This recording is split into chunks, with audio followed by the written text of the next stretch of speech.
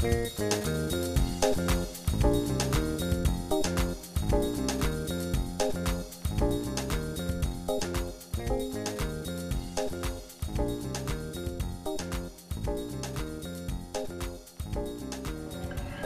and welcome to the Motivational Interviewing and Beyond webinar. This is Joel Porter on behalf of Steve Rolnick and Angela Watkins. I'd like to welcome you to our second episode in the second season, The Therapeutic Cocktail. Can blending approaches lead to better outcomes? In this conversation, we had Dr. Alan Zukoff, Dr. Terry Moyers, Dr. Chris Wagner, and Kathy Gumas. Talking with us about psychotherapy and how blending approaches and psychotherapy integration, the ups and downs, the pros and cons of it.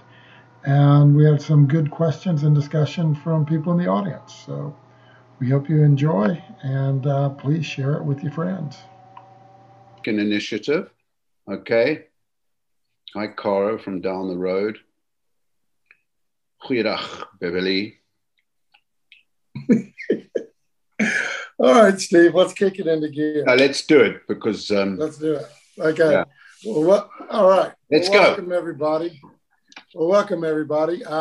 Welcome to the MI and Beyond webinar. This is our March episode, so to speak. I'm Joel Porter, and I'm here with Steve Rolnick, Alan Zukoff, and Chris Wagner. Hopefully Terry Moyers will be joining us. All these international time changes, things mix around, but we are so honored that that y'all showed up. So I'm Joel. I am in Gold Coast, Australia. I'm a clinical psychologist. I'm an MI guide, and I've just been having a grand time hanging out with Steve this past year, doing these webinars every month. Steve, I'll pass it over to you. Hello, greetings. My name is Steve Rolnick. I'm sitting here in Cardiff, Wales. I come from South Africa, originally clinical psychologist, and I've been involved with motivational interviewing, one school of therapy, for probably 30, 40 years, but I'm beginning to seriously doubt some of the journeys I've been on, and that's the purpose of today's webinar. So I'm looking forward to it very much. All right. Alan, you want to do an introduction? Sure. I'm Alan Zukoff. I'm here in Red Bank, New Jersey, at the northern end of the New Jersey shore in the U.S.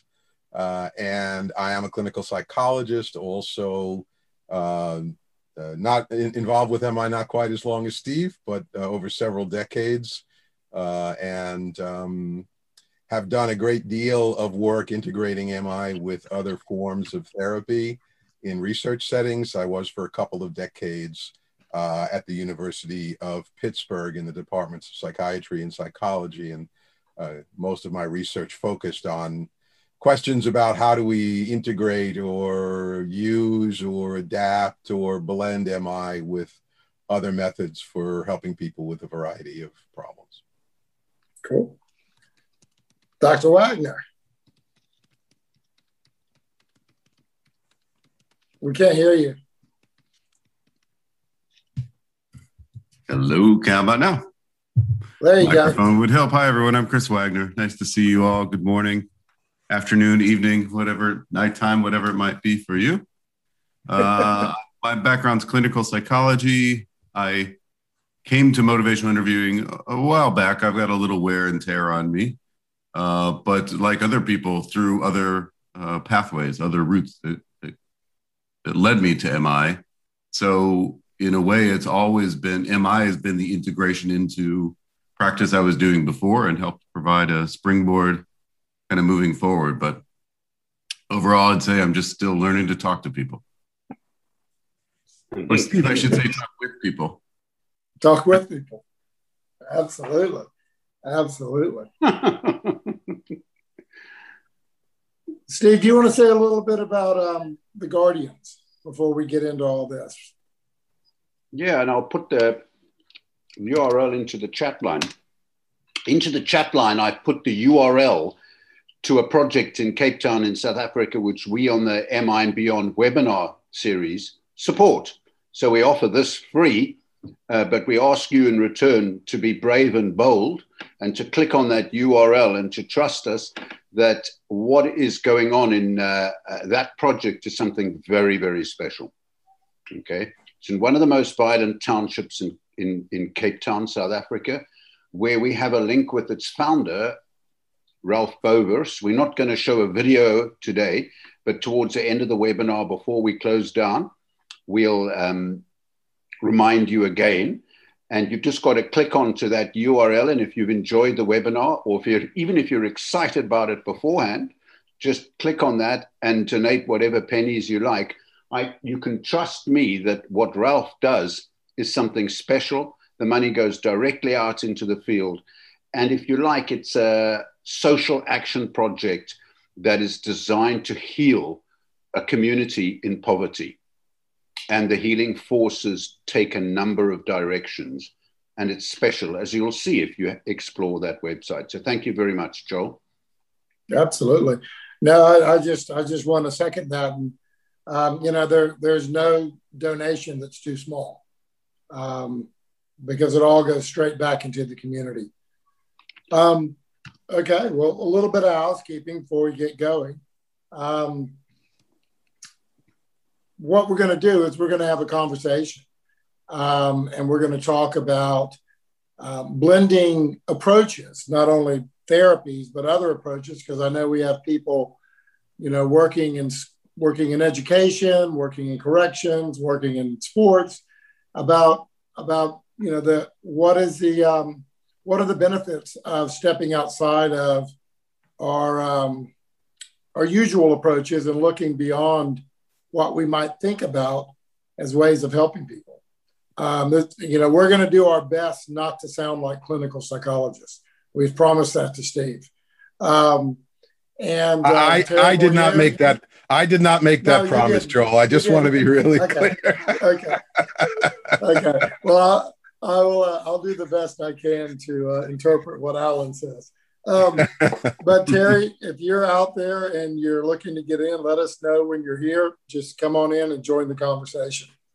So we're gonna have a chat. We're gonna see, where it goes, and then we're going to do what we usually do at the end. We're going to open it up for questions and invite people to come on board and join us.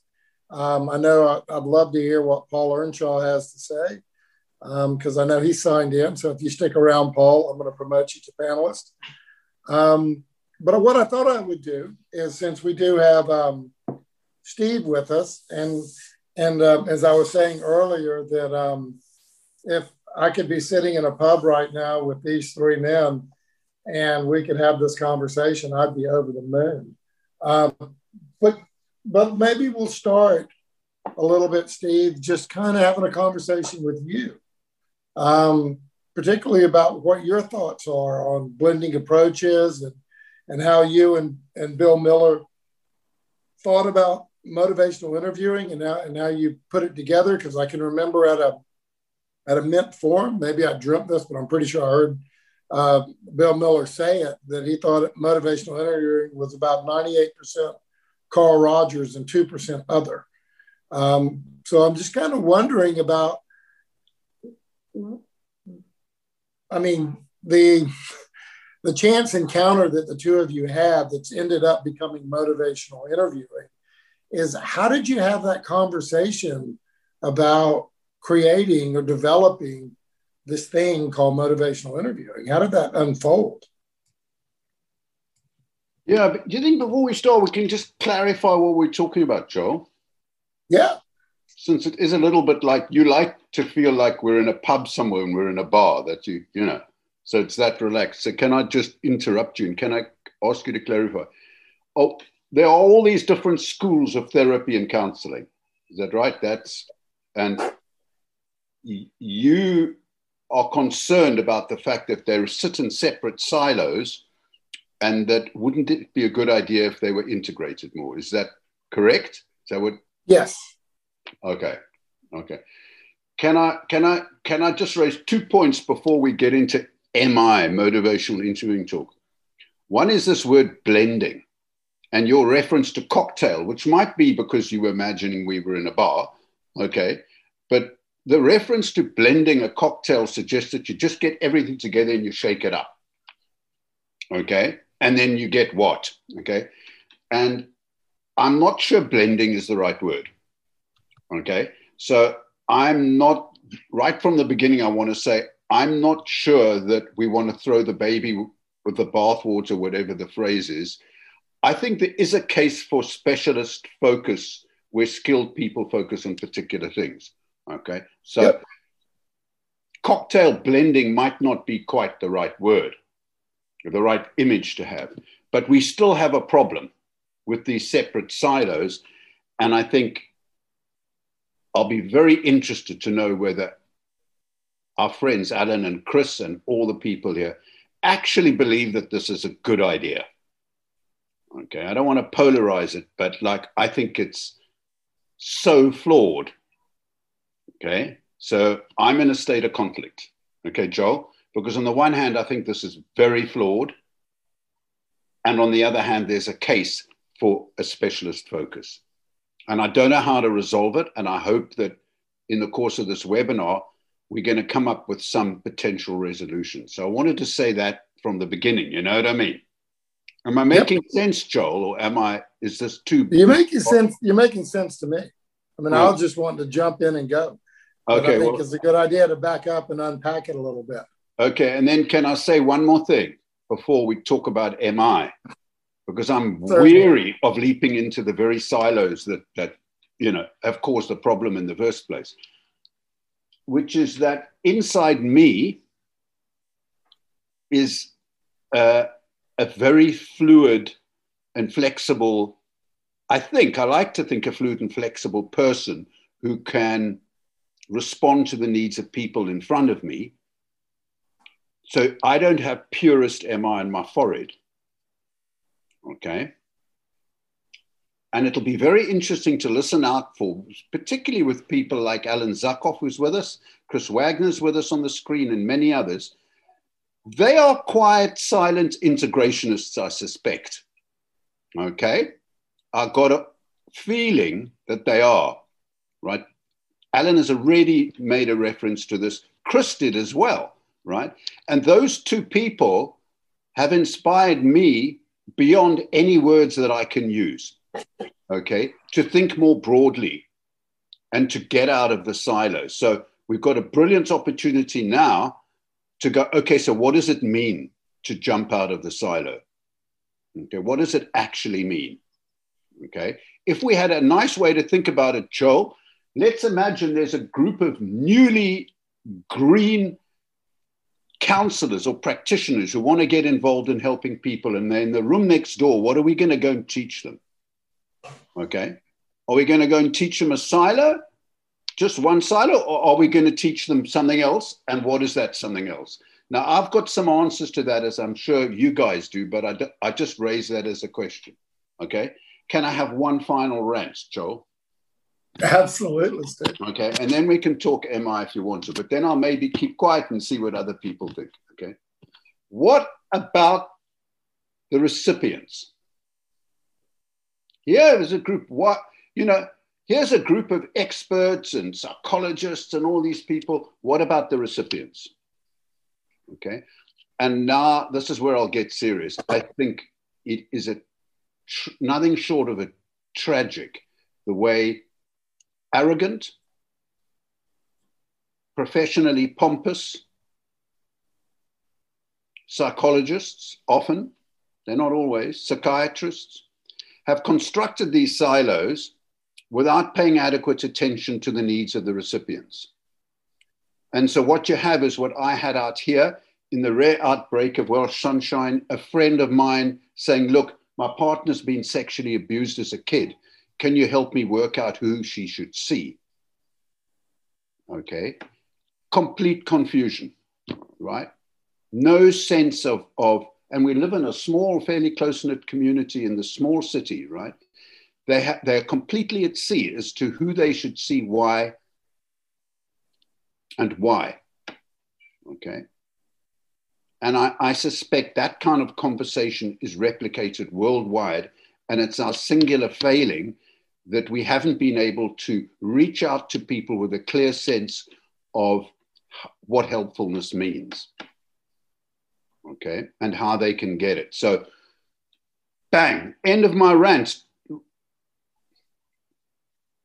I've raised a few questions, right? So if you want to talk about MI, you can do it. I'm sorry, Joel. Have I rocked? No, not at all, man. Not at all. No, I was just thinking of MI as a starting point of a much broader conversation. Yeah, this is yeah. But what you're doing is you're taking it to a whole nother level. I thought that's what you wanted to talk about, blending. Okay. Now, the reference you made was, I think, to Bill and I meeting and what happened there. And I think what excites you still is the fact that it was a blending of sorts did take place where we brought together non-directive and directive, if you like, or non-directive and purposeful, or I don't know how you want to present it. What was it? Client-centered and directive. We brought that together. No. Well, in the States, the whole debate was directive and non-directive therapy. Correct. And that happened in a motor car. It happened in a motor car. Okay, and I can tell you the story because I remember the motor car and the drive. Let's hear a little bit of the story. I don't think I'm the only one that would be interested in it. Yeah. Bill and I didn't construct motivational interviewing together. I think we failed to understand the influences on Bill. Okay. Bill wrote this paper in 1983. Okay. And I read it and I was training people and I had my own very personal reasons why motivational interviewing made sense. And I'll be happy to speak to those very personal experiences if I'm bold enough, because we're in a bar and I've had a drink or two. Okay. So, next round's on me. Okay, man. But Bill came into that, I think, very influenced by Mansell Patterson, okay, who was a great human being. I haven't read much about Mansell Patterson, but I do remember him independently in the addictions field back in the late 60s and early 70s, okay? So I think Bill was very influenced not just by Rogers, but by Mansell Patterson, okay? And so there were influences on Bill, and he wrote this paper, and then we met. Motivational interviewing had already been formulated, and all he and I did, or all I did, was encourage him to go deeper and to polish a jewel, okay? It was very rough cut, which was why I persuaded him to write a book on it. I wanted him to write the book, not me, but then he invited me into the process, okay? We were in a car having run the very first workshop on motivational interviewing together for trainers, and it was in Santa Fe. So this is, you've got to fast forward 10 years, okay? And we were driving through the deserts outside Santa Fe, and I said to Bill, okay, tell me what motivational interviewing is, because we'd had what was a pretty difficult few days with the first motivational interviewing trainers workshop, and it was all over the place, okay? It really was all over the place. People mostly interpreted what we were doing as client-centered counseling, okay? And I said to him, you tell me what motivational interviewing is, because I don't think it's just client-centered counseling, and they've misunderstood us. So he spoke for a while, and I just said, look, it sounds like it's both client-centered and directive. And he said, no, that's it. So I said, well, why don't we write a tiny little paper, just a few pages that clarifies that? And we did. And I think it was called What is Motivational Interviewing? And it went into the same journal that had produced his original paper. So that's one answer to, your historical query. But I do think it's more than just the way this is more than just about directive and client-centered at the same time. I think there were other forces from, as I say, from Mansell Patterson's work on resistance I think a lot of it came from that. But, I know Alan Zukoff will know, and Chris Wagner will know more about Patterson's work than I do, because I believe they are secret, quiet integrationists. And I've got one other story, but I'm a bit irritated with this subject, to be honest. Yeah. So just for the record, Steve, the reason I put blending together, because it sounded better with a cocktail. And I didn't want to say psychotherapy integration because it sounded more psychologist oriented. And I was trying to be clever with the title. I'm not wedded to a blended cocktail, just so you know. I knew you wouldn't be. It was just, you couldn't help the barroom image and metaphor. No, not with you lot. Alan, what do you think? Where are you at with this conversation so far? That's a broad question, Joel. It's a dangerous question to ask me such a broad question. I can go in different directions. Intentional. I'll just say a few things and you'll stop me when I've said enough. So certainly you're right, Steve, at least about me, that I am a psychotherapy integrationist. And I'd say probably not that silent about it, or maybe not as loud about it as I might be.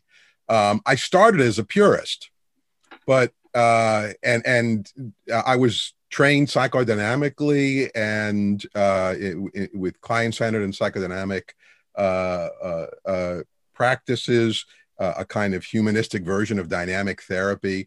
And I was enough of a purist that in the very first treatment research study I participated in as a psychodynamic psychotherapist working with people with cocaine addiction, which was comparing dynamic therapy, cognitive therapy, and traditional drug counseling.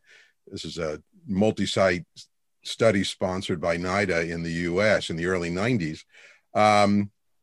I passed an office where a bunch of the cognitive therapists were talking with each other, ducked my head in, and I said, "Cognitive therapy is the devil." And I kept going. And at the time, I really meant it. I said it lightly, but meant it. I believed at the time, as many dynamic therapists did, and those who were around long enough remember the intense rivalry and hostility between cognitive and behavioral therapy and psychodynamic psychotherapy. So I think when we talk about psychotherapy integration now, it's hard, unless you were there at the time, it's hard to remember or even to be aware of how much the idea of psychotherapy integration was radical at the time. The dynamic therapists hated the behavior therapists. The behavior therapists had contempt for the dynamic therapists. The humanistic therapists thought they were all nuts, the third force model. And I think we've come a very long way since then, is what I really want to say. And the only thing I'll say one more thing and stop myself. For me, what actually led me out of my purist mentality was motivational interviewing. Because MI, I swore that when Joel invited me to be part of this panel, I would get this story in early. So I'm going to tell it briefly. Go. Because I think it's important. Many of you know Hal Arkowitz or know of Hal Arkowitz. Hal, and you mentioned influences, Steve. Hal was, as many of you know, one of Bill's teachers in graduate school. And he was a prominent leading member of the psychotherapy integration movement decades ago, when the idea of psychotherapy integration was a radical idea, when they actually had to form a society to try to bring people together from the dynamic and behavioral and cognitive behavioral schools and silos. As many of you know, Hal, after being Bill's teacher, became his student, in the sense of deciding to learn motivational interviewing and then to use motivational interviewing himself, and began writing about it, and particularly in the area of depression. And at a conference that I attended, when we were talking about MI, Hal said, motivational interviewing is a blend of client-centered counseling and behavior therapy.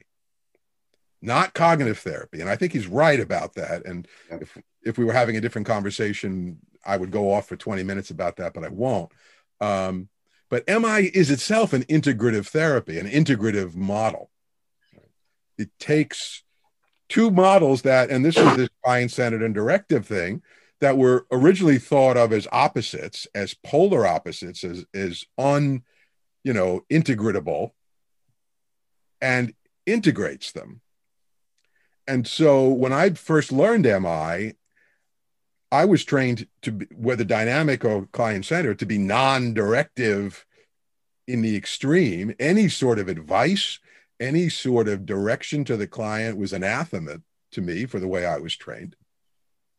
And then I started learning MI and this idea that you could be both person-centered and at certain moments share information, provide guidance or advice, and do it in a client-centered way. And this was, for me, a rather mind-exploding experience. And it was that experience that opened me to a much broader variety of models, and the recognition that I could, in fact, learn from and integrate the wisdom and therapeutic strategies from different approaches, and that would be better for the people that I was trying to help.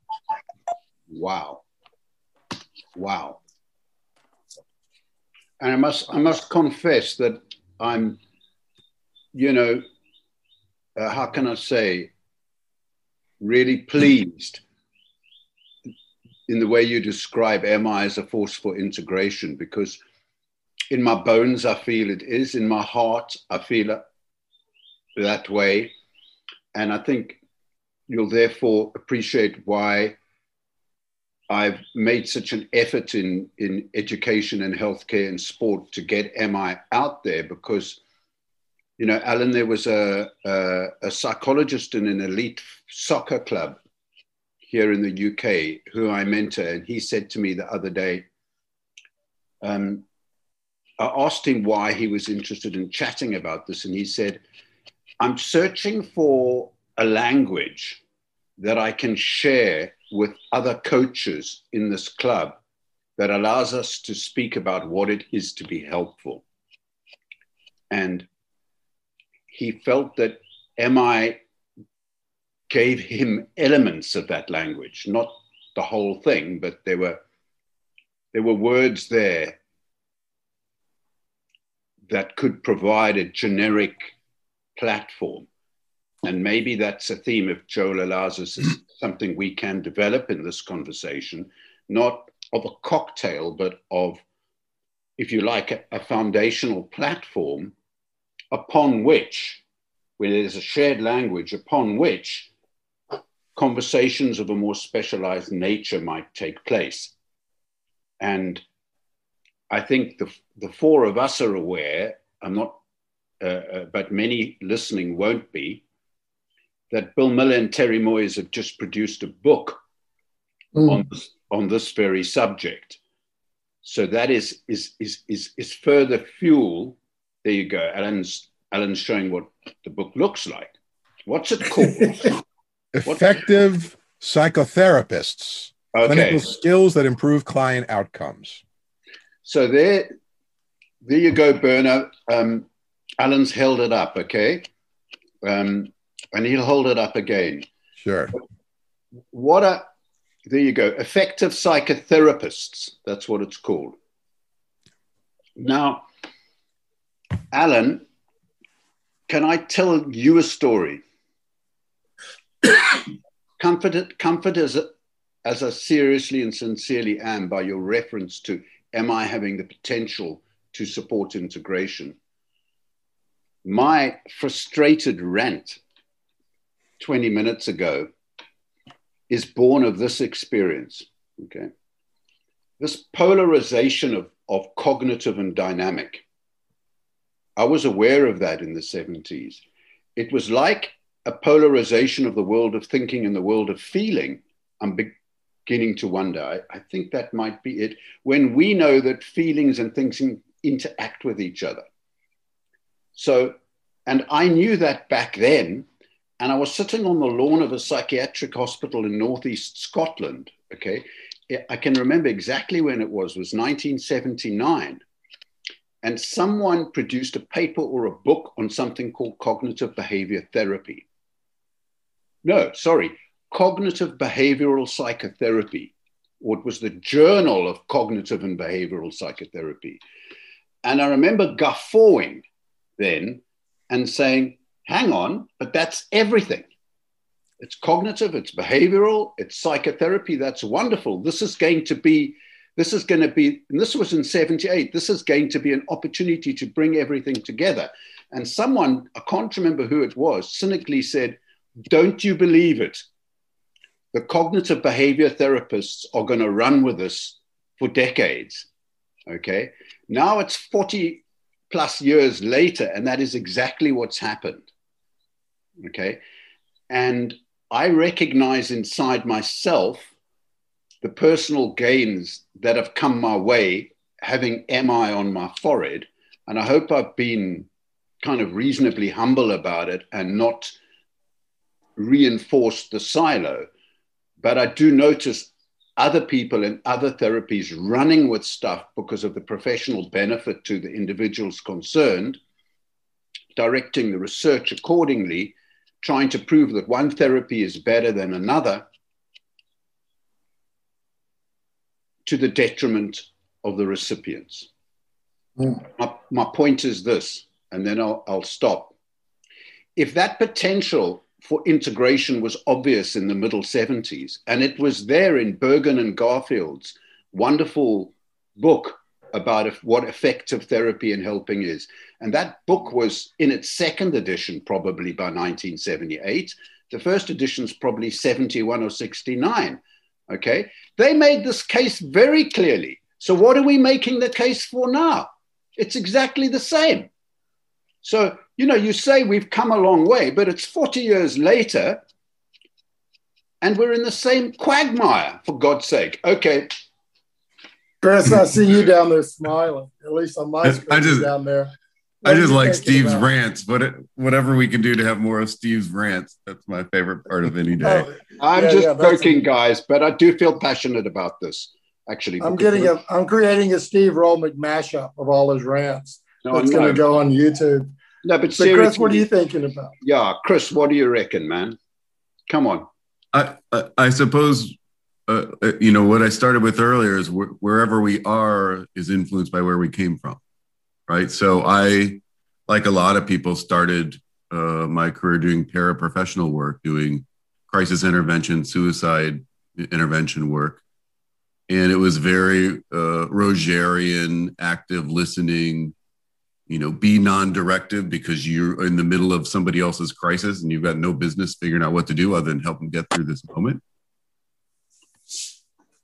Some years later, my first therapy that I learned was a client-centered behavior therapy and used a model stress inoculation training. It was very behaviorally focused in content, but it was very client-centered, person-centered, interactive, in that it was up to the client to figure out what their stressor was for them, what was causing it, and what, they thought was a good path to go forward. So in my heart, I've never really understood the silos and the big debates in the psychotherapy field about these and, the old, if all you have is a hammer thing. And I feel that some of what's happened is people who are proponents of an intact system sit down and debate with each other.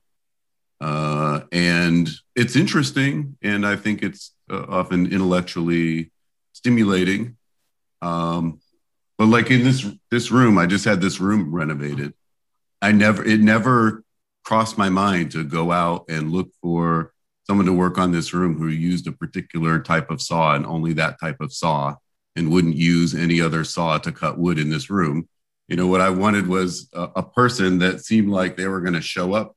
They cared about me. They cared about what my vision for the room was, and they would use the tools in the moment that needed to get it done.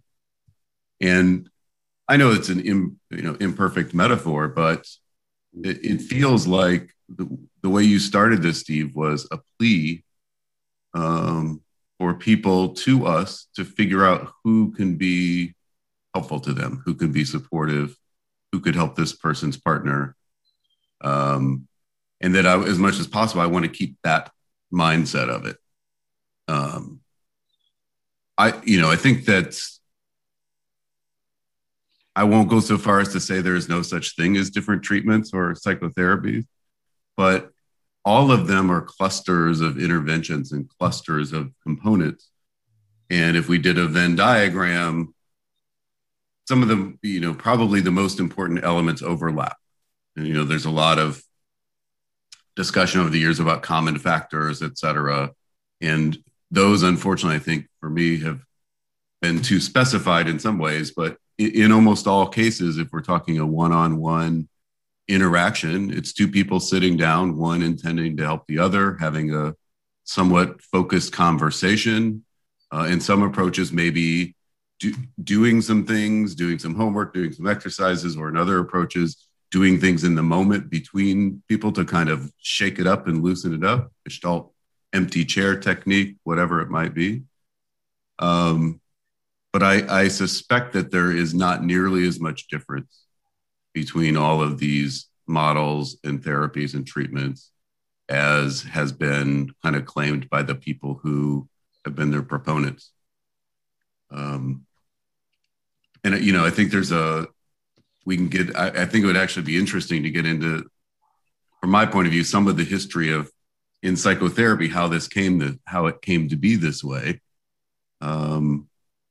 There's this idea that there's all these different approaches, but I'm not really sure that the evidence supports that. I think that, we have much more shared interventions, much more shared outlook on what we're doing with people, and that the differences are kind of exaggerated. I'll just put that out there. I have other background stuff on that, but figure get some debate going. You could, but I'll hold my thoughts for the moment. Well, I was just thinking, listening to Chris, you and Alan kind of talk about, coming into the field, and we're all basically the same age. I'm going to be, I don't know, how old am I going to be this year, Chris? 59, 58. How old are you, Chris? You're not saying, okay. Younger than you, that's all I know. Yeah, no, that's fine. We all came into the field about the same time. And I was fortunate that my dad was a psychologist and he was a humanistic oriented psychologist. And I guess just saying that is moving towards a silo. And I remember I told him I was going to graduate school in psychology. And he said, that's great. He said, I'm going to give you 2 books. He gave me Client-Centered Therapy by Carl Rogers and Man's Search for Meaning by Viktor Frankl. And he said, you probably ought to read these before they get to you. And then I came in working through the field of addictions back in the late 80s, and addiction treatment was fairly integrated, if you will. It wasn't just one thing. It was family therapy. It was addiction-oriented therapy. It was CBT. It was a lot of other nonsense that they did at the same time. So I don't ever think I had a time like when Alan had, when he felt like, he was a purist. I don't think I've ever been a purist at anything in my life. But I've never been a purist as a psychologist. I've always read and thought outside of what I've been practiced. But I agree with you. There was something about, Alan, motivational interviewing that was a crystallizing thing for me, because it wasn't something totally new, but it was something a little bit different. It was like, a second cousin that I'd never met before. And so I've never had an issue with stepping outside of a particular field of thought or a theory and felt like I was breaking a rule. In fact, it's more than how do I go about learning something competently enough that I feel like I can integrate it with something else I know. Yeah.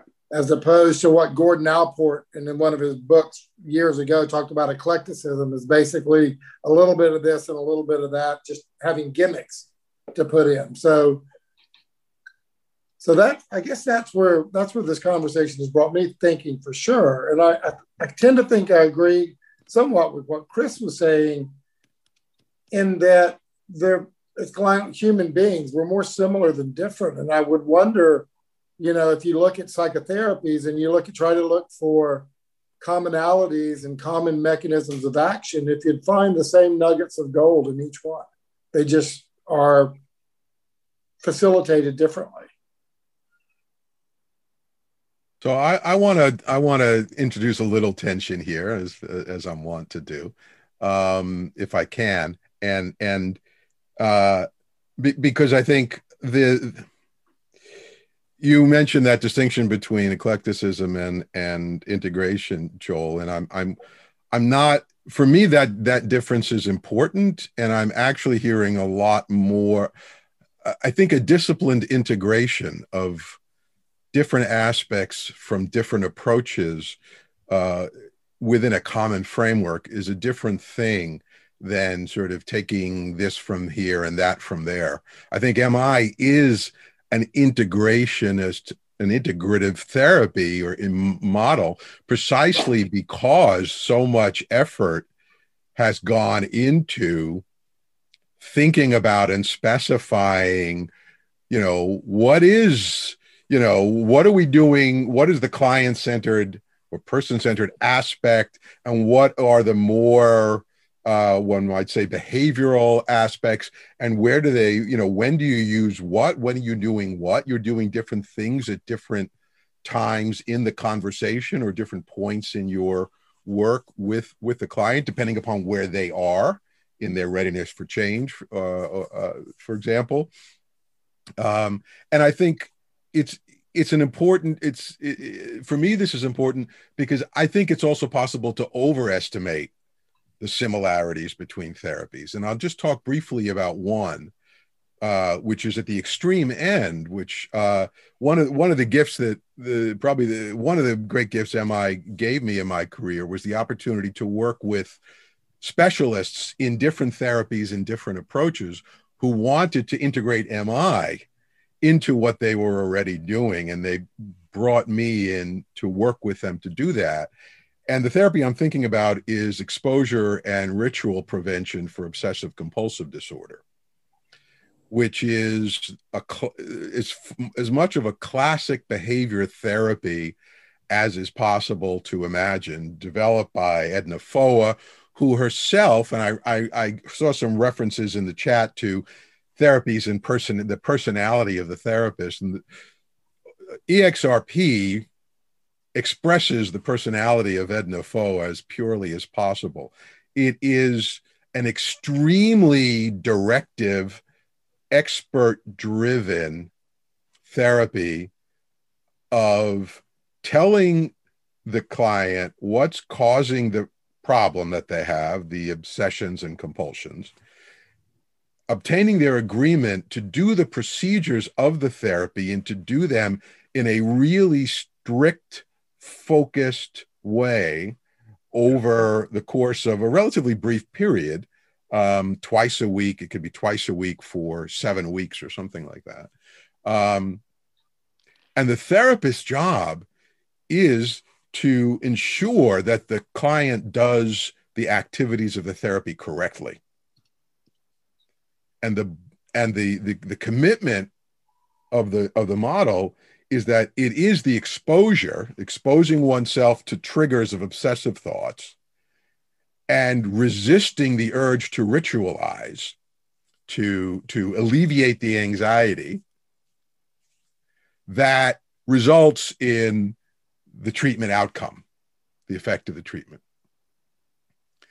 And if you ever had the opportunity to watch tapes of, video of EXRP therapists doing EXRP therapy, it's hard to imagine a therapy that's further away from the person-centered, client-centered, or MI consistent model.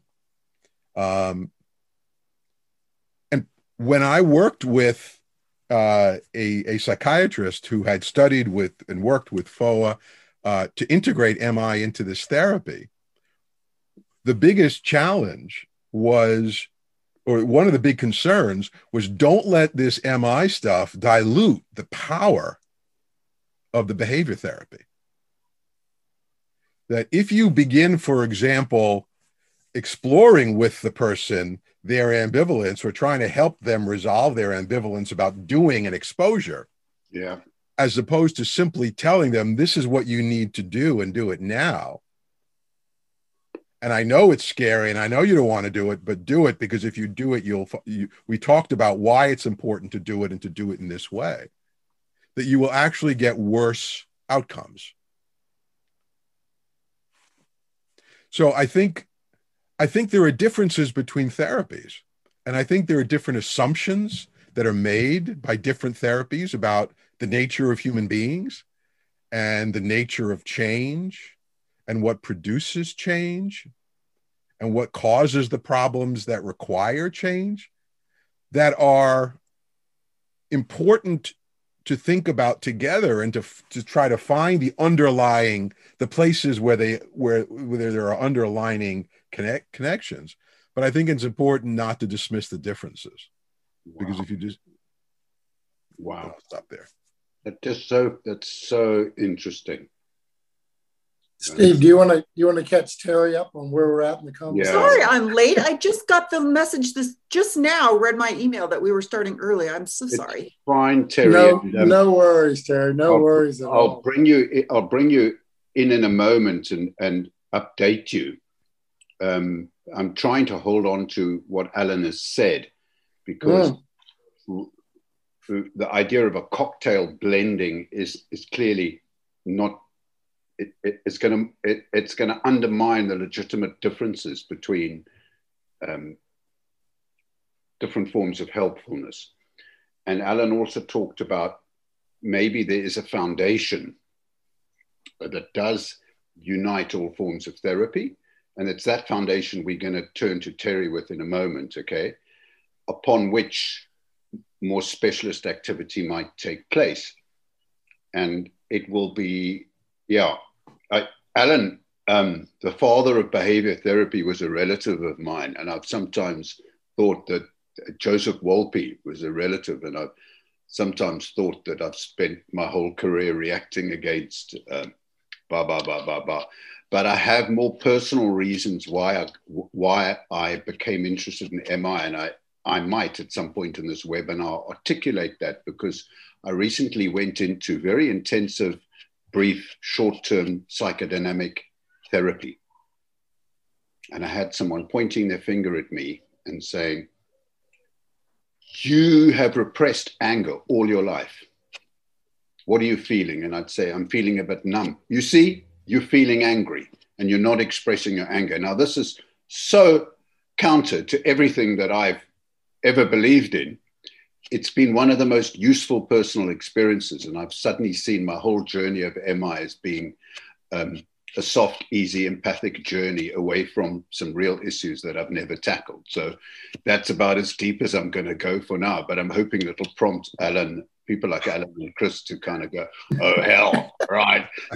Okay, so there's some legitimacy to exploring emotion, okay, which is what we could well speak to later." But look, people, we've got 4 white men here, and I've been shuddering a bit because, it wasn't intentional. We wanted Terry to be up here at the beginning. I've invited Kathy Goomis to come on as well. I haven't checked whether she wants to, but we will bring Kathy in. Yeah.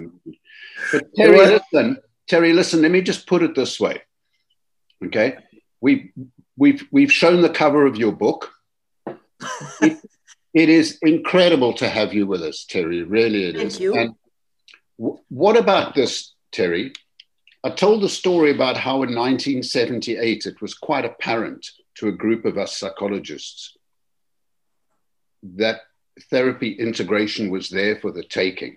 78, we were all immersed in Bergen and Garfield. And someone cynically said, I bet you that's not going to happen because CBT is now going to be a wave that's going to wash itself over, the psychological treatment field. And looking back, they were quite right. I thought they were grumpy and misguided, but looking back, they were quite right. Could I put it to you this way, Terry? There was this case for integration in the 70s, possibly even the 60s. And you've just written a book with Bill that speaks to integration.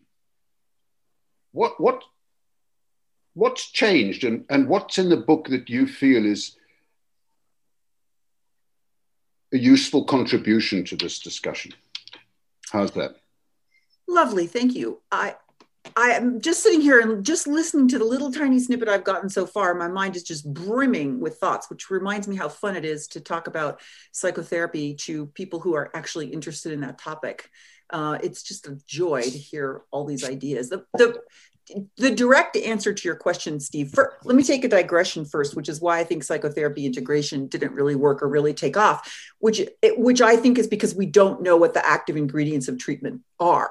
So we can't, when we start integrating treatments, we begin squabbling in the absence of data because we don't know, okay, well, what are the elements of EXRP that really work? What are the elements of motivational interviewing that really work? And if we knew the answer to that, we would be in a much better position to integrate them because we say, okay, we'll take the active element from this one, or we'll take the active element from that one. But we're just squabbling about how many angels can dance on the head of a pin because we don't have any data to inform us. So I think that's why psychotherapy integration, it doesn't really work as well as it could do. It's such a great idea. It's really where we need to go as a field, but it requires a kind of research and a kind of investigating that we haven't been very good at. And when we have done those kinds of studies, what we find is the things that we think are the active ingredients, actually, there's not much support for that. So if you read studies about, mechanisms of action in CBT, it's like, well, there's not really strong evidence for the things that are supposed to work in CBT. I mean, there's a great study by Morgenstern was one of the authors. And of course, the other one is eluding me right now because I'm getting old. And in which they investigated two types of therapy, CBT and interpersonal skills. And what they found is that acquiring skills in either of those areas and domains improve your outcomes. But the acquisition of those skills wasn't related to the treatment you got. So if you got interpersonal therapy and you acquired better social skills or drink refusal skills that you would have learned in cognitive therapy, you got better. And if you were in CBT and you learned any of the skills of those two therapies, you got better. But being in the therapy didn't indicate whether you were going to get those skills or not. And there are lots of studies like that. There are some really good EXRP studies showing that actually getting the therapist delivered exposure, and again, this is therapist delivered, doesn't necessarily predict better outcomes. So there really is a much more complicated interaction between the person interacting with the therapist and the environment to get the things they really need. And to get the juicy part out of it, which reminds me so much, Steve, of what you were talking about when you described your recent experience with having, had a finger shaking at you. So I'm really interested lately in the work of a man named Robert Hatcher, who's writing about a concept called responsiveness and how it is the therapist's ability to actually assess and deliver in real time different elements of treatments that are indicated for that person. And that sort of meta skill of knowing and delivering what the person needs is actually what separates the sheep from the goats when it comes to therapists. So I'm very interested in that concept lately. Chris is laughing at me for saying that is that a cultural thing that people aren't going to understand in other cultures? Maybe I just liked it. The wheat from the chaff, the good from the not good, all that. So all that I'm circling around to answer the question about what is it that are in our book that might be helpful in this context. And I think our book focuses on we both, Bill and I are aware that there are technical elements, or believe that there are technical elements of treatment that work, like exposure and response prevention and learning social skills and so on. And we also want some equal attention to the therapist skills and the context in which those technical elements are delivered. And motivational interviewing is, such a great example of that. And I call motivational interviewing the royal marriage, because it really was the first therapy that equally privileged relational and technical elements. And there are a whole bunch of things that happened because of that I think were really life-changing and brought life to the area of psychotherapy research. But the point of our book is just to focus a little bit on that interpersonal skills balance and bring some attention to it and approach it in a rigorous way, where people are attaching data to those phenomenon in a way that helps us move the ball down the field to improve psychotherapy outcomes. Whew, that was a lot. You may have 4 white guys on the panelists, but you got one talky woman. So there we go. Yeah. Well, it's not by it's just by default. Everybody that we asked was busy, so they ended up with 4 blokes and you. Not far from the truth. No, not far from the truth at all. People are on holiday, they got to teach classes, they have to do other things. Chris, what are you thinking? And then we'll bring Kathy in the conversation. Yeah, I was going to say, I saw Kathy pop up.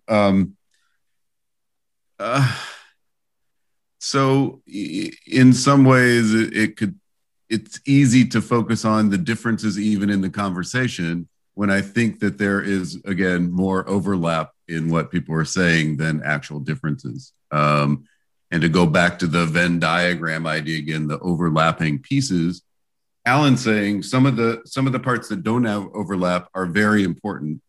And some of those are not just, as I understand it, not just the kind of momentary techniques, but the fundamental understanding of what is the purpose of sitting down and talking with someone or trying to help someone, and what vision of humanity do you bring to the interaction? And that's really important. And I agree with that. Terry talking about what are the processes, as well as what is the context in which interactions happen. But what are the processes that both are specified, are theorized or hypothesized to work, versus when we do get very often imperfect data, what do those data suggest are important? And I think that's also essential. And that's some of the stuff that's in the overlap of different approaches that hasn't been given enough attention to. So for me, to back up just a little bit, in the psychotherapy research world, I think there was a big reactance to a guy named Hans Eysenck back in the 1950s, posing the basic question, does psychotherapy work? And I'm not sure the field has gotten over the insult that apparently, sparked in so many people. The therapists who say, of course, psychotherapy works. But it took a couple decades for that to unfold. And it started with this idea of a uniformity myth that Don Kiesler introduced, that Eysenck's question said, implied that all patients are alike and all therapists alike and all therapies are alike. And so it was just not a good question. And he kind of launched us into, well, what works with whom? And then a guy named Gordon Paul, this is very American psychotherapy stuff and British also, but, expanded that to what treatment by whom is effective in this specific individual with that specific problem under what set of circumstances, and really complicated, right? So this developed what some people refer to as the grid model of psychotherapy research, where you have all these boxes. And so we've gone from a general question to psychotherapy work. Does this particular therapy done by that particular person in this setting with that amount of time and these techniques work? And while that is, I think, realistic that there are different answers, it's taken us completely away from the question of, is what we're doing working? And at least in my view, has been responsible for the kind of unfolding downward spiral failure of psychotherapy research to do its basic function, which is to say what's helpful to people. Because by the time you're in all these boxes in the grid, you've lost the searching for some sort of general answers. And I think that process research in psychotherapy research, I know we're into the technical stuff, Joel, but it's been differentiated from it. And yet one of the myths that Kiesler put forward in the 70s was that process research and outcome research are not different fields, that all outcome research, all outcomes involve many outcomes along the way throughout therapy, and processes themselves produce many outcomes. And so this separation into this field and then the subsequent development of the randomized clinical trial as not just the gold standard, but really in many ways the only acceptable scientific model or accepted scientific model has just kind of moved us away from some of the most important things that I think some of the research on MI has brought back. Terry's work, others' work to say what's actually going on between people and what seems to be useful, I think are the key questions. And I think the next place I really want to see it go over the coming decades is from the client's perspective, because it's so hard to figure out whose perspective, to look at. And they often, depending on if you look at a provider's perspective versus an observer's versus a client's perspective, you often get really different views of what's going on. Yeah. And in the end, to kind of come back to Steve's question, what I'm hoping for is we find things that people find helpful for them, not things that we think are good, that science proves should work on average with a number of people with a particular kind of problem, but that we do find not just what do we do that can be helpful and we can kind of notice that in the moment, but the clients actually perceive as helpful, want to grab it, want to take it with them, and want to use those skills and those insights and those kind of processes for the rest of their lives, which is to me where it counts, not what happens with us, but everything that happens after. I think you landed on something really important there, Chris. And I'm not going to jump into it because I'm really eager to hear what Kathy has to say about this conversation and her thoughts in this whole area as well. Hi, I didn't expect to be on here, but hey. What happens when you come to our webinar? Yeah, it's lovely. Thank you for the invitation. And I'm just sort of listening with admiration and bewilderment, and all sorts of emotions are sort of flooding for me around this, because I sort of go back to the sort of opening where, you and Steve, Joel, promised to avoid a lot of psychologists speak. And, I hear a lot of research and a lot of psychological theories and a lot of, research, and I respect that immensely. However, my experience and the stories that sort of are percolating in my head as I listen to this, how do we be helpful? Where do we become helpful? And, Steve's lovely question about, what about the recipients? So my experience comes very much from that sort of frontline practice. And then throughout my career, struggling and searching for ways of trying to be a better helper.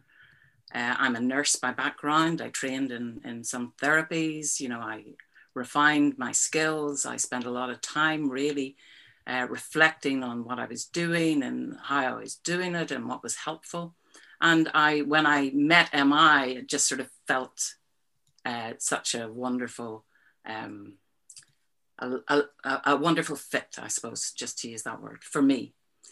And I took what I learned and I integrated it into what I did with lots of other things. And then my career took different directions. And I went into the world of organizational change and implementation science and quality assurance and management and all of those other, really complex, difficult, challenging environments.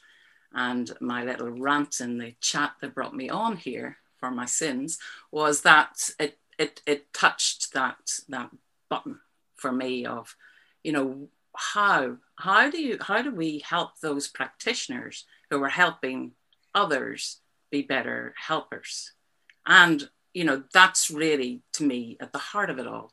And involving, you know, Chris, you've just mentioned, you know, service users, the users of our services, you know, being involved in this. And, you know, that has been something I'm proud to say that within the part of the world that I live in, Northern Ireland, in mental health services in particular, we have, you know, been getting much better at. And so for 20 odd years, it's been, you know, a process of having the expertise of the service user inform what we do and how we do it and how we design services. And we're a long way away from, you know, doing that well or to the best of our abilities. But the insights that I'm picking up along the way is that, you know, the political arena in which we all operate plays a significant part in what we're allowed to do and what we're not allowed to do,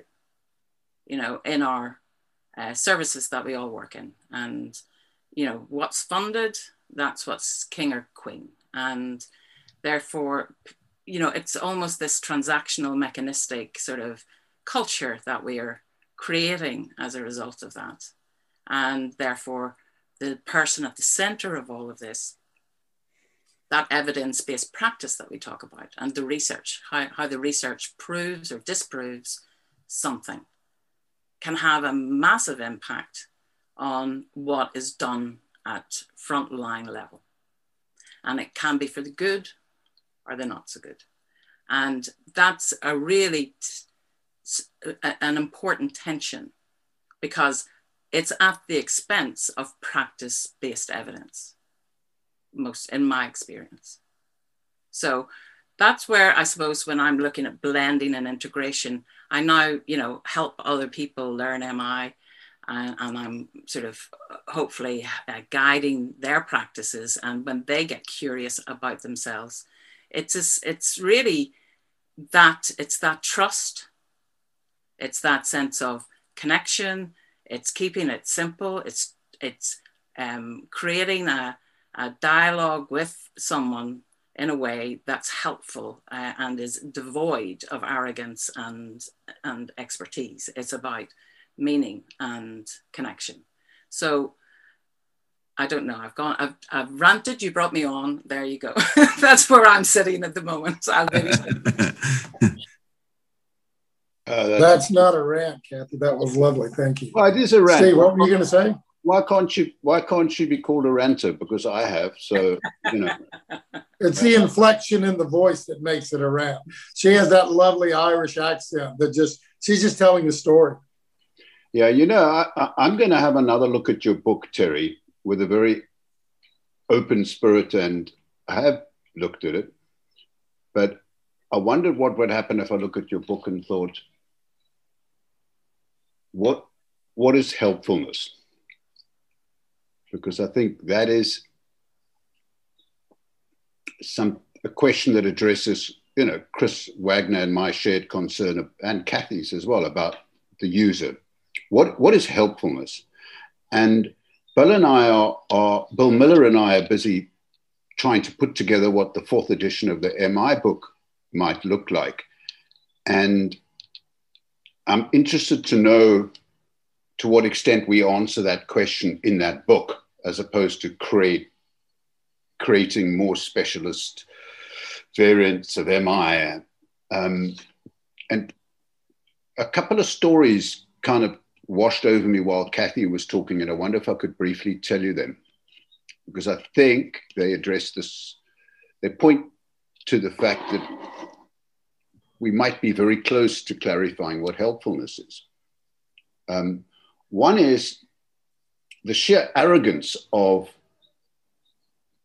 professionals like myself, who in the early days of MI, when people used to say to us in training, "Oh, I do that every day," our reaction was, "Oh, no, you don't.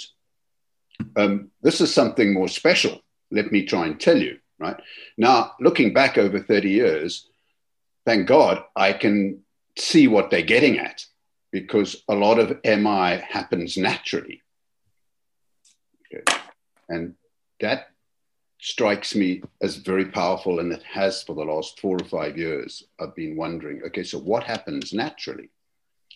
The other story comes from elite sport, where I'll try and camouflage the source of this, but a player gets bought for well over 50 million pounds, okay, settles into this new club and doesn't perform.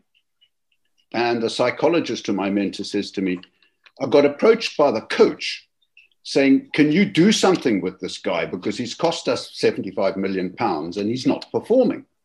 So the psychologist says, yes, sure. So he says, look, I'll refer him to you. Next time I speak to the psychologist, I say, what happened? He said, well, I haven't seen this guy yet, but I did say to the coach, will you have a word with him? Okay. The coach said, yeah, I'll do some goal setting with him. Okay. Now, this is a foreign player coming to a new country in isolation and lockdown in a big city, socially isolated and not familiar with the language and culture. Okay. And the coach is going to sit down and do goal setting with him. Okay. 2 weeks later, the psychologist and I are chatting again. And I said, I was very intrigued because I know who the player is. And it's quite, it's apparently very serious stuff in my little world, this, right? He says, yeah, it's interesting what happened, because the coach by the way, the guy started suddenly performing brilliantly, right? The magic was happening on the field. He says to me, did you notice the magic has started happening? And I said, yeah, I noticed. It's brilliant. What did you do? The coach came to me. He said, the coach came to me and said, thank you very much for what you did with the player. He said, Steve, the problem is I haven't seen the player yet. Okay. So I said, well, what happened when the coach spoke to him?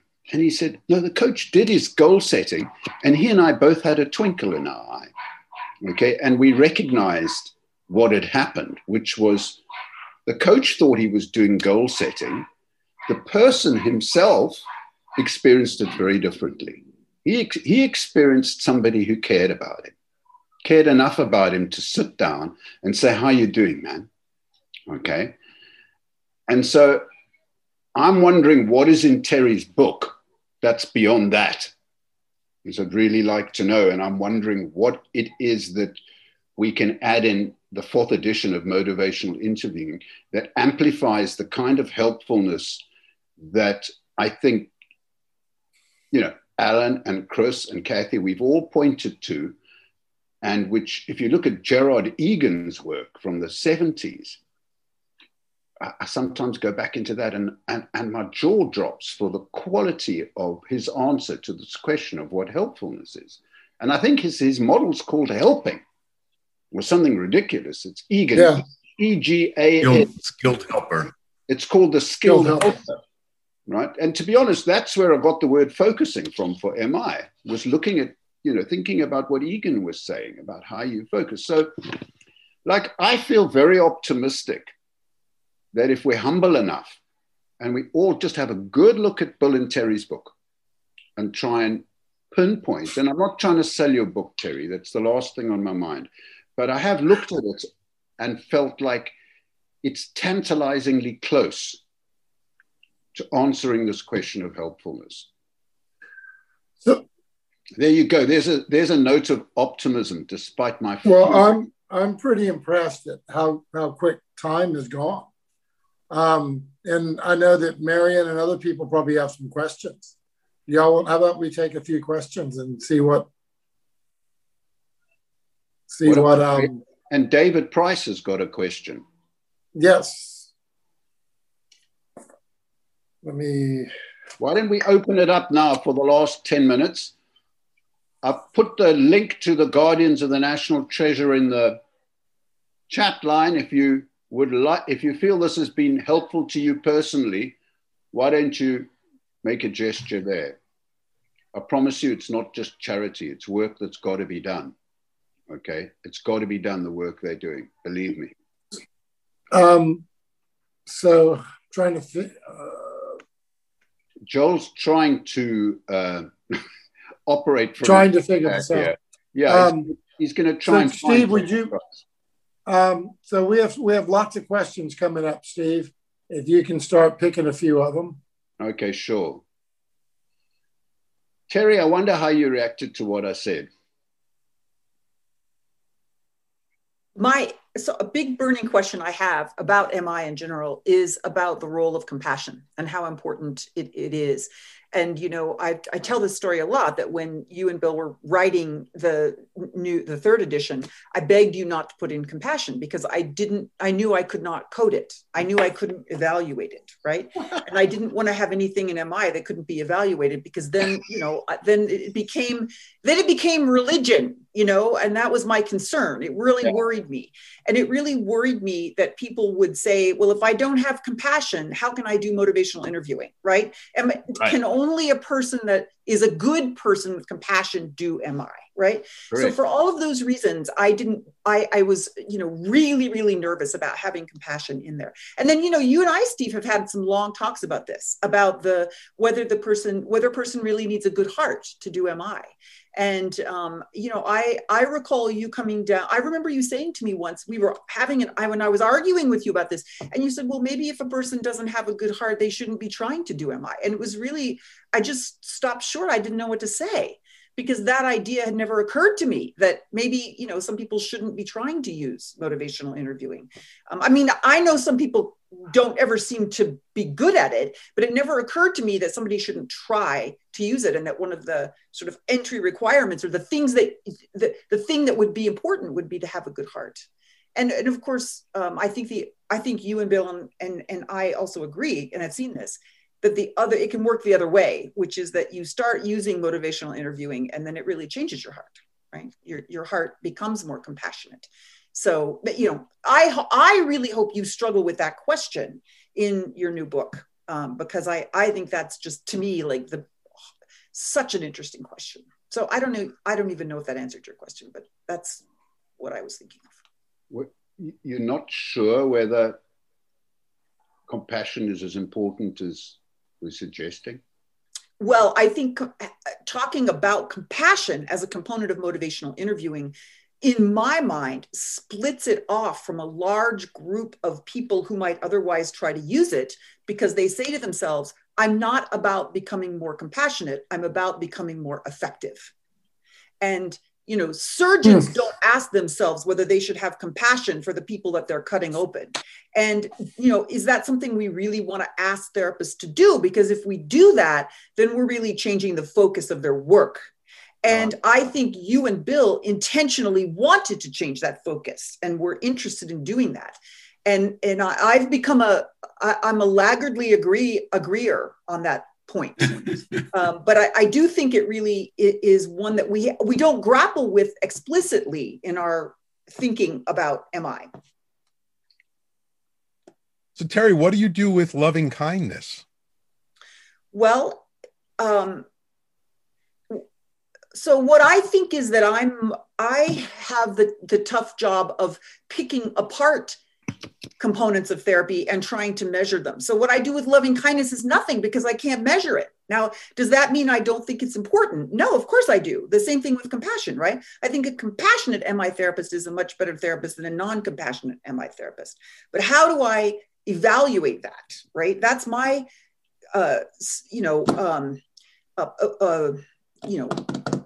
geeky little misguided interest. Well, I don't think it's misguided at all, but I'll just... It's sort of striking me, Terry, listening to you, because it reminds me of a little story from me, I suppose, when I entered the world of what was called, it's now implementation science, I think is the word being used, but it was called service improvement. And I went and was successful and got this job as a service improvement facilitator in Northern Ireland. And it was sort of a part of the Department of Health. And we set up a wonderful program whereby we were offering a program of change for teams who wanted to improve their services. And there was no money aligned to it.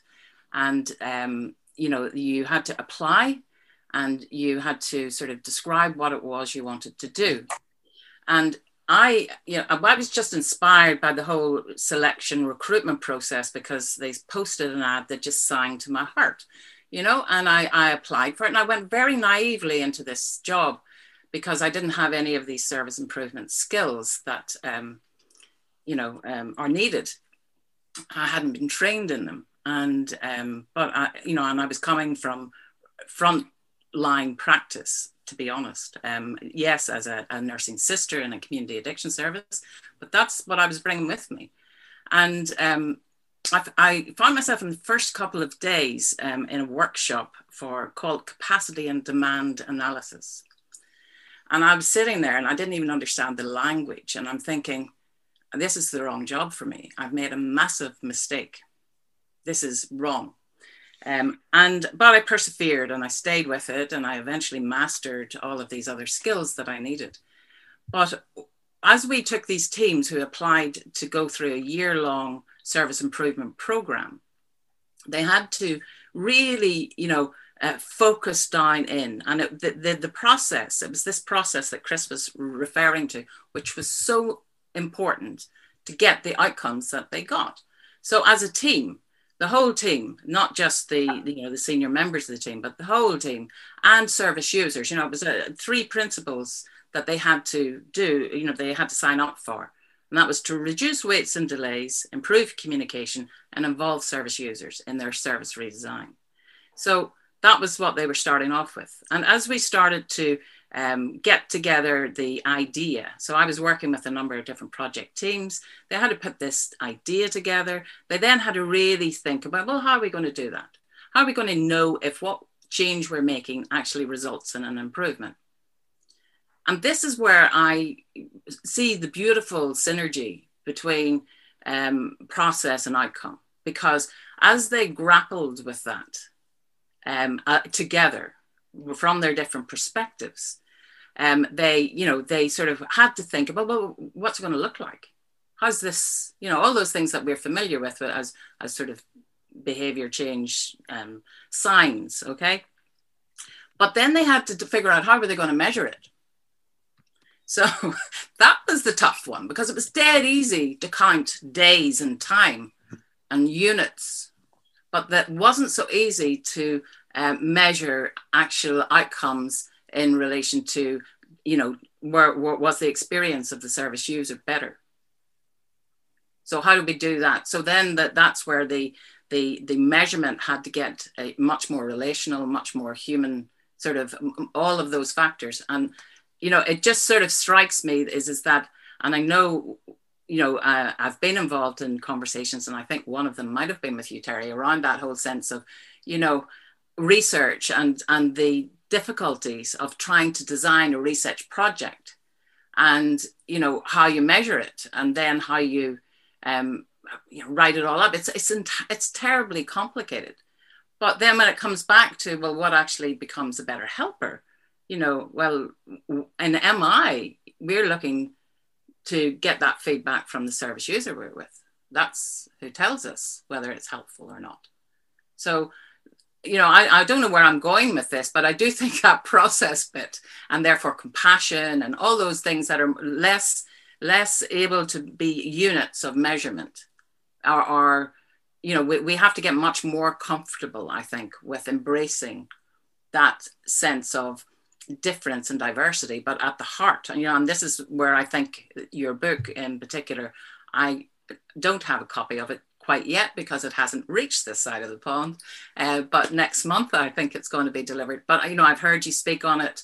I've heard you describe some of it, and I'm excited by it because it's, as a practitioner, I think I can read that. And as a manager, I think I can read it. And as a service designer, I think I can read it, because these are things that we can see and we can help improve on. So that's, again, another little rant, sorry.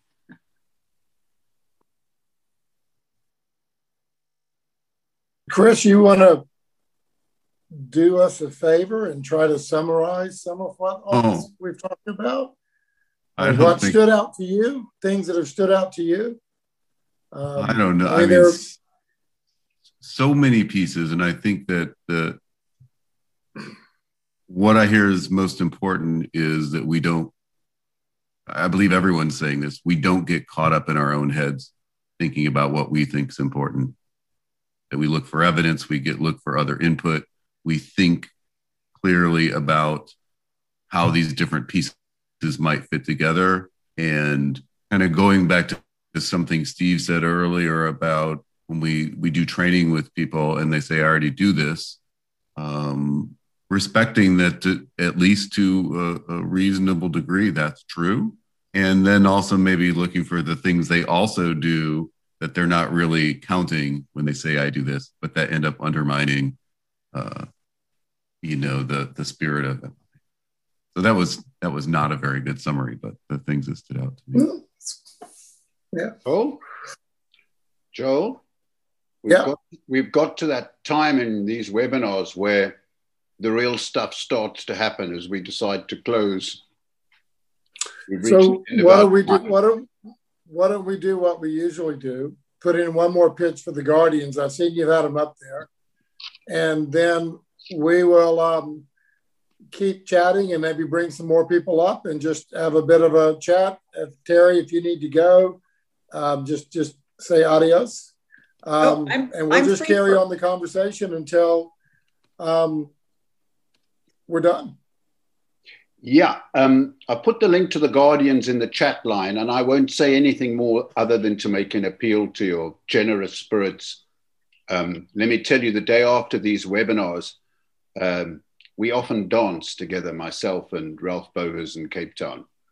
We often go online, and he gets very excited. And so thank you very much. No more about that. There's somebody called Berna Elias, who's raised a question about the use of MI with immigrant clients in a multicultural context. And that's got a freshness about it that, Berna said she might be prepared to come on video and tell us about it. But that's after we finished, folks. I think we should give the last few minutes to each of our lovely people here to make a final comment. And I'm wondering whether I should pose a question to you or whether you'd just like to make a final closing comment. What do you think, Joel? Should we pose a question or should we just ask each of the people, give them 30 seconds to return to the question? Pose a question, Steve. I like the idea of that. Particularly the person who gets it first. Where are we at with integration? How's that? What do you feel about where we're at with integration? And you've got 30 seconds starting now. Alan. I think we're in a place of enormous promise. I think work like Bill and Terry's book and others who work focusing on psychotherapy relationships that matter, the Norcross work points in the direction of where we need to do to achieve genuine integration. And I'll stop there because otherwise I'll talk for 20 minutes and not 30 seconds. Chris.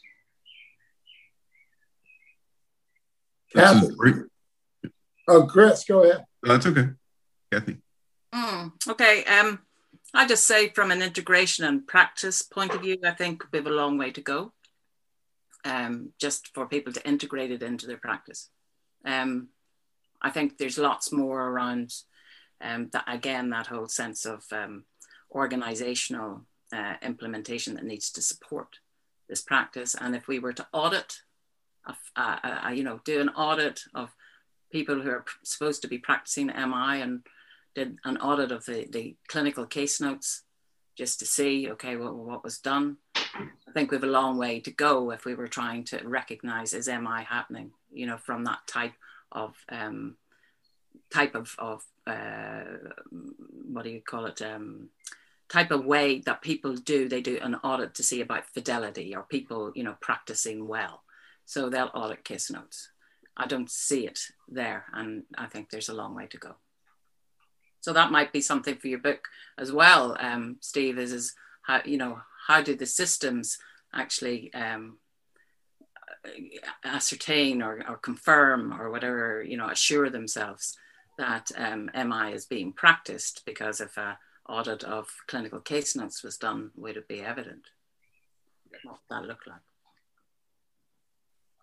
To steer us to the practice-based evidence that Kathy referred to earlier, I think we'd be even further along if we had more full-time counselors, therapists, helpers having the conversation, and fewer therapy developers, academics, trainers, teachers. You may not necessarily get better. I know Bill has made that point as a therapist over the course of your career, but I would put a little bit more money in the idea that if we talk to people who do this all day, every day for 10, 15, 20 years, we'd learn more about integration than we currently know. Yeah. And I think I think it was Terry in your book where I saw this about, in these research studies where these different therapies are being known, in some of the follow-up interviews, asking the participants about their therapist, they end up talking about the research assistant. I think that was in your book, that's who they really identified as their main helper, was the person who called them on the phone. I don't know where that goes, but it's a handoff to Terry. So I'm going to follow up on both of those, but particularly what Kathy said, which is that we're, and Alan, right? Which is that we do have a long way to go. And I see that happening because I think we're beginning to identify elements of treatment that are effective. And once we do that, people will want us to be accountable for it in a way that we really haven't been before. So therapists and behavioral health really hasn't been accountable for their outcomes because we haven't been able to measure it very well, but that's going to be changing. And so what I want to do is say the thing that will make that happen, which I see as a good thing, and the way that will make that happen is if we stop pretending we have a magic door. And the magic door is, right, therapy is a special thing and it can't happen and it can't work if you watch it. So therefore, I, as a therapist, am off the hook for allowing people to watch what I do and for being accountable for what I do, because I have to close the magic door in order for the magic to happen. And I really want us to consider that we're not going to make any progress in psychotherapy integration or psychotherapy effectiveness until we get rid of that myth and we start watching what we do with each other in a way that other professions do quite naturally and quite normally, in which we have a taboo in our field of psychotherapy. So I just want to put a plug in for getting rid of the magic door as a way of facilitating integration. I have a couple of broad thoughts. One of them is that I think the future is more promising because I don't think people are ensconced in their theoretical camps as much as they used to be. I don't hear the arguments that Alan was talking about, I hear people, flirting with different therapies, but I think people are more open to looking across their theoretical lines and bringing in other ideas. And I think the other thing that as long as we're teaching people how to think and not so much what to do, that'll bode well for the future of integration. If people are actually thinking about what they're doing it, why they're doing it, and what the outcome is that they're intending to get, I think that'll bode a lot better than I have a workbook or I've been trained in one thing and every client gets the same approach. But I do think it's imperative that we look at the client experiences because different clients are going to experience two different therapists very differently doing the same thing. And so what are those differences that are happening for that one person? Could be a bit of a rabbit hole to go down, but it's certainly worth it. Steve. Yeah, it's hard. It's a hard one. Opening that magic door. When my recent intensive brief psychoanalytic therapist sent me a form saying she wanted to use a recording for teaching purposes, I said, no, I was scared. There you go. There you go. It is. All right. Look, we've reached that point where we're going to get very informal. The webinar is over in that sense. Hey, yeah. Steve, can I jump in for a second? Yeah. Yeah.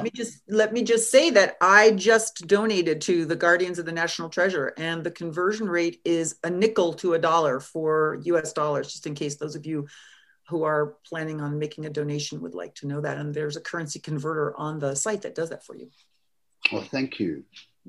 Thank you so much. That's wonderful. That's brilliant. Absolutely. A little bit goes a long way. All right, folks.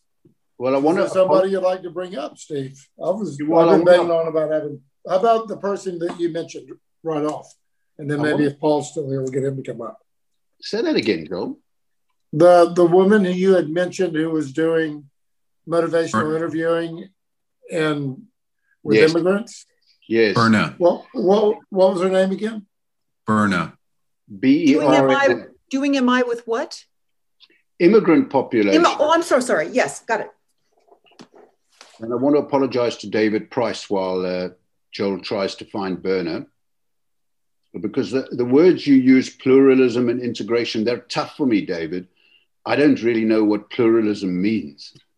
And I worry about plunging into a rather refined academic discussion here. But if you'd like to come on, David, please raise your hand. Berna, you need to put your mic on. Hello, Berna. Tell us who you are and where you are. And if you have a question, then tell us, but it's lovely to meet you. Thank you. I'm very honored to be on this webinar with you. So excuse my English, it's not my first language. So I live in Canada, Montreal, and I'm a new immigrant, and I work with parents of children who has a diagnosis of autism or intellectual disabilities. So I'm planning on working with MI and linking it or blending it with an approach that I don't know if you heard about the transcultural psychiatry, so something like that. But I was interested to know your opinion about linking motivational interviewing with an approach that is open to culture. I don't know. Yeah. If I was clear. You are being very clear, Berna. And I'm happy to share some observations with you, but perhaps somebody else on the panel would like to speak now, or okay. Berna, there's been a discussion in the MI field about does it cross cultures? And there have been some studies, not that many, but there have been some studies, and there is this sense of optimism around that the use of MI can cross cultures. I have had personal worries about this for many years of working in Africa. And so I never used to use the word motivational interviewing because I felt it was kind of arrogant almost. But actually looking back, I think I was mistaken, because I met and worked with a group of people in South Africa. In fact, Kathy was with me just a year ago in Cape Town, where it was frankly extraordinary how readily they saw the value of motivational interviewing. And for the first time, it became clear to me what it was that they found useful and that seemed to cross cultures, which I could speak to. But I wonder what makes sense to you. What have you noticed that might be helpful in motivational interviewing?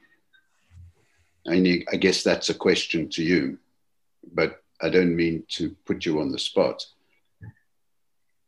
No, I don't know. I'm still in the beginning of my thinking, brainstorming, and yeah, I practiced motivational interviewing. I'm very I'm a beginner.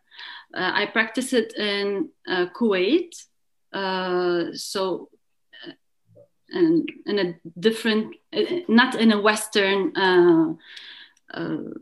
society, but and it, yeah, I know it's the techniques, the strategies works well, but I was thinking about how it would work when we have different, how can I put it? Okay.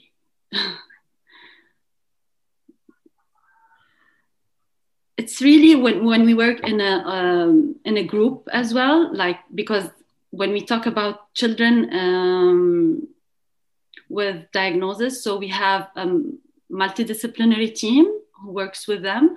So, and maybe each team member comes from a different background. And sometimes we go into the house of the home of the child, and we enter their space. I don't know. It's I can see the challenges there, and what's increasingly striking me, and I think this was the experience I had with Kathy in Cape Town, was that there can be a power dynamic where the provider knows the solutions and it renders the recipient passive.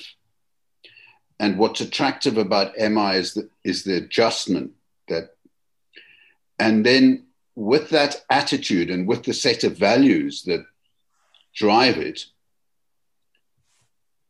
you see a person first, patient second, which is what Mats Hogmark, who's made a number of comments in this webinar, is saying. Surgeons should be taught about compassion. I think what he's saying is surgeons should see the recipients of their efforts as human beings first, and a patient with this or that problem second. And with those lenses on, so to speak, if it's a person first, it allows for the kind of connection and helpfulness that MI thrives on. And that's what I think Kathy and I witnessed in Cape Town, along with one other thing, which I'm very pleased that we've come up with this in MI, which is that when you establish that balance, you don't sort out the other person's problem using the righting reflex, that can have its limits. That's what struck them in across diverse cultures we were working with in Cape Town, that to step in and solve problems, a bit like the football coach I referred to, actually what was helpful was him leveling off with this player and treating him as a person first. And so maybe that's the fundamental attitude from which all else follows in some kind of integrated foundation that we're trying to seek, because it establishes what Kathy talked about, a foundation of trust. And I think that's what appeals to people in MI. It's the leveling off with them and not solving every problem for them. And then the question of okay, it doesn't mean I don't have expertise. I'm a guide. I can present you options, but I champion and empower you. I champion your choice and your wisdom in knowing what the next best step is. Now, if what I've said makes sense, then the football coach can learn that, as well as somebody in your multidisciplinary team, as well as anyone.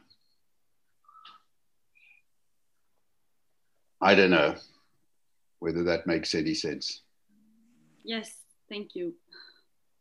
You know, Steve, what strikes me as I listen to you, as is so often the case for me, is that the underlying stance, you know, even more, you know, than talking about empathy or prizing, which both of which are so important, is an attitude of humility.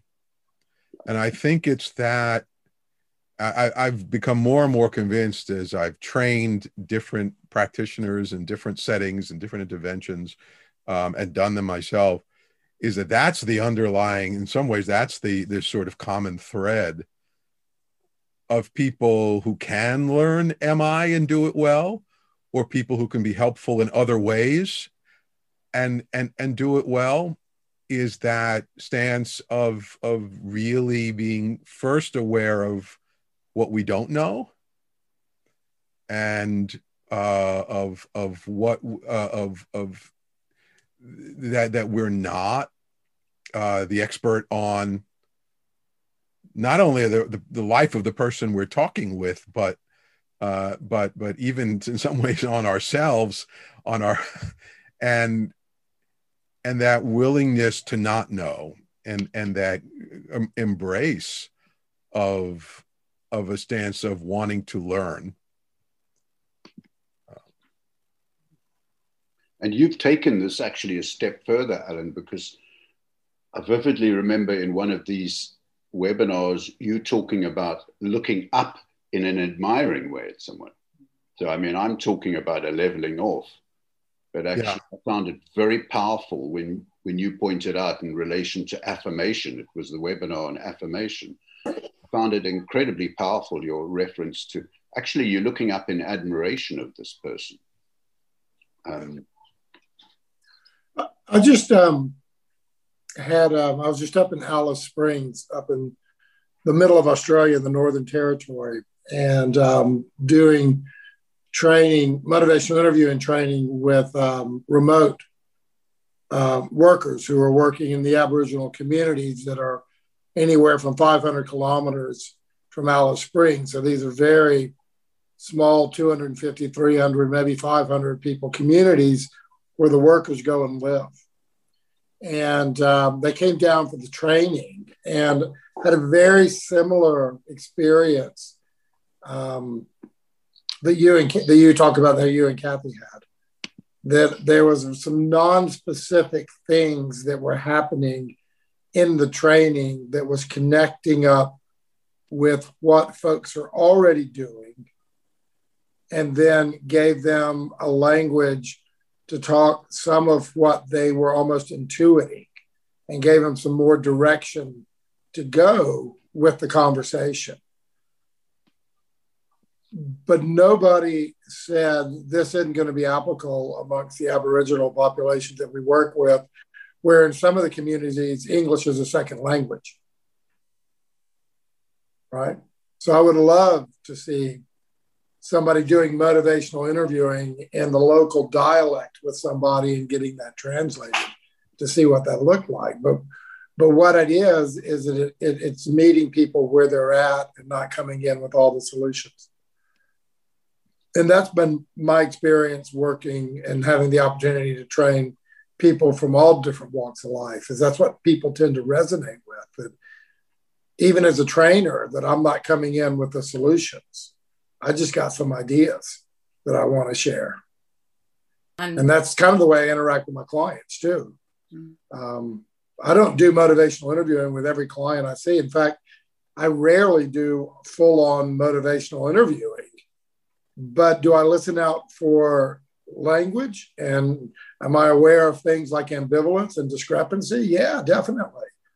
And because I asked somebody, you know, how would this improve your health? That doesn't mean I'm doing MI. It just means that's an ingredient that can be really helpful. And I go back to kind of what I said earlier. You know, the first step is to learn as best as you can how to do motivational interviewing, and then bring it to the context that you work in and see how it can be adapted or integrated into that context. Dare I say blend Okay. I think it's lovely, that sort of sense of what's coming together for me of those pieces, Bern, of the jigsaw puzzle. Your question was around about, do your thinking at the minute is forming, and this is, these are families where they're in an unfamiliar place, disconnected from everything that's familiar to them. And you're in this position where you can sort of be helpful to them. Yeah, that's ultimately be helpful to them in some way. Yeah. And this, where am I suppose, in the where we're evolving thinking around a theory, around that evolutionary sense of how we can create the conditions so that everything quietens down, that this sense of having to be hyper alert because it's all so unfamiliar, and I'm alien and I'm not from here, and I don't belong, I'm not from this place. All of those things that keep us on the margins and keep us exactly connected. And then I think this is where I think it's more than just that sort of atmosphere that we create purposely, but that we then invite. We invite their thoughts, their it's a sense of what we're talking about, and Steve mentioned about tapping into that wisdom, and what Joel's mentioning about, they have brought from their displaced people, but they have brought a huge amount of wealth of wisdom and their familiarity. So getting curious and inviting and exploring together in a way that helps them assimilate their thinking about how they may survive and flourish and thrive in this new place. That's just what was going on for me. So I think you're on a winner there in your thinking. Yeah, I think, bye, Terry. Thank you so much. Bye, Terry. Thanks so much. I think Terry might be cross with you just as well. She's gone, because I can share a quick story with you. She's going to be cross with me for saying this, but because it elevates compassion to levels that are mind-blowing. But Shona Hodson, I don't know if you're still with us, asked a question about technology and the use of technology and delivery of MI. And I had to write a chapter on remote use of MI for a book that I'm just finishing. And I didn't want to do it from an expert perspective. So I asked my close friend and co-author, Chris Butler, whether I could go and sit with him for a day. So we drove up into the Welsh Valleys, into one of the most deprived and marginalized communities, where he works as a general family physician. And I spent most of the day sitting there watching this man on the telephone. And his use of reflective listening and, very good MI consistent consulting with the most bizarre range of constellation of problems among people who were right on the margins.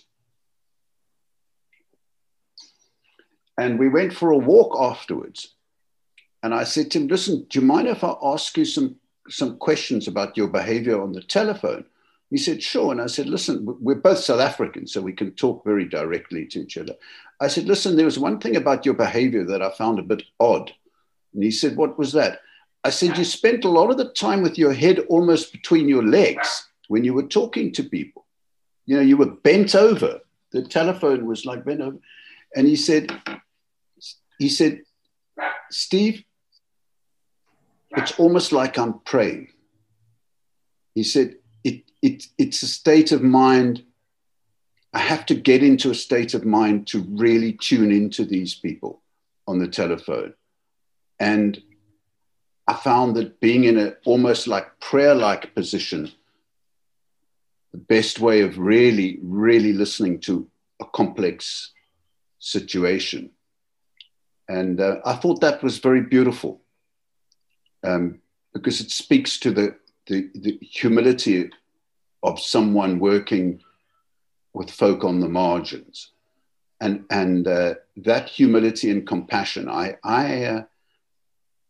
this is what Terry might think, oh my God, are we turning MI into religion or whatever? But I think that act of supreme compassion and humility on his part, and he was ready with all the expertise, Bernard. I think that's can be the problem, is that people think, okay, if you're humble and you lose your expertise, which was simply not the case here. In fact, his humility went along beautifully with an opportunity to say to somebody, look, I'm going to have to come to your house in an hour's time because I'm that worried about you. So I'm coming and I'm going to knock on the door. So it's not like you giving up responsibility, but the foundation is one of compassion and deep humility. So I don't know if that is in any way helpful, Bernard, but the more remote the medium, the more remote the person, the greater is the call for humility. I don't know. The more remote the medium and the person, the greater is the need for humility. That rings really true for me, Steve. The work that I do now is primarily with helping practitioners who talk with people over the telephone, people who are very ill, to help them do advanced care planning, to think about end-of-life decision-making, essentially, and planning for future medical decisions. And it's all done over the telephone. And I think what you just described resonates so strongly with me, because that sense of, unlike when we see people face-to-face, they're coming into our space. When we're doing work over the phone, we're going essentially into their space. They're in their space. We're reaching across the telephone line to try to join them there. And they don't feel the kind of intimidation that people often feel when they come into our offices, because it's, our professional practice and we're the professional and so on. And it really requires of the practitioner an even greater level of humility and recognition of the need to set aside their, not their intentions, but their biases and their assumptions and about what's about to happen, to be present to the person through the telephone. And Alan, there's a wonderful concept that was developed by somebody here in Wales called the inverse care law. Julian, his name will come to me. He was a family doctor, and I know Mats Hogmark is going to like to hear this. The inverse care law states that the people in the greatest need are the ones least likely to get the care. Pretty much. That's 1971. He wrote a paper on that, the inverse care law. And we're extending that and saying, therefore,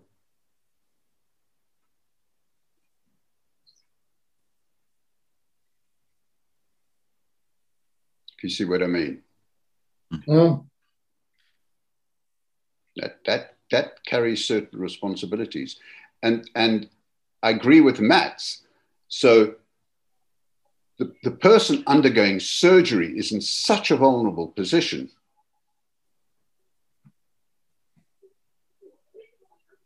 No question. Absolutely no question. The more vulnerable and passive someone is, the greater is the need for.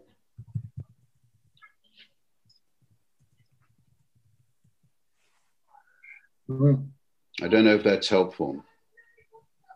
Everybody, I've got to run. Berna, thank you for bringing that question to us to get us onto this. Yeah. Yeah, it's lovely. This conversation about humility, I think, is an important one to have. And I think there's the individual humility Alan's referring to, and the kind of broader issues that are coming up, including in interprofessional teams, professional humility about our role and our perspective with the others. And then, of course, the issue of cultural humility of anyone we're working with, of respecting that we're not, in the spirit of motivational interviewing, we're not here to put these ideas into the person, but to use this as a platform to help elicit from them their own wisdom and their own goals and dreams. So thank you. All right, everybody. Thanks, I've got to Chris. run. I got a baby to go take care of. Great to see you. See you all. Well, I will unfortunately need to go as well as I move on with the rest of my workday, but I've loved being with you all, and I thank you very much for having me. Thank you. Let's go ahead and pull the plug then, Steve. It's 1 o'clock in the morning here. And I have to get up and do a workshop. You're a bloody hero. That's all I'll say. It's incredible, man. I agree with you, and thank you, everybody. I've just had a rugby ball kicked over the fence, so it's clear that some of the children are wanting to. Sorry we couldn't get to everybody's questions because there are some lovely questions in there. But maybe we'll do another version of this conversation down the road. Absolutely. We got the next one lined up, which is sparked by Berna, I think. So the next great. The next webinar will be on cultural things, Berna. So thank you very much for coming on board. That'll be fun. I look forward to working that one out with you, Steve. Yeah, we'll make it happen, Berna. Kathy, we'll get Berna back nice on. to meet you. Bye, Alan, guys. my friend. Kathy, my friend. See you later. Bye. Thanks, Kathy.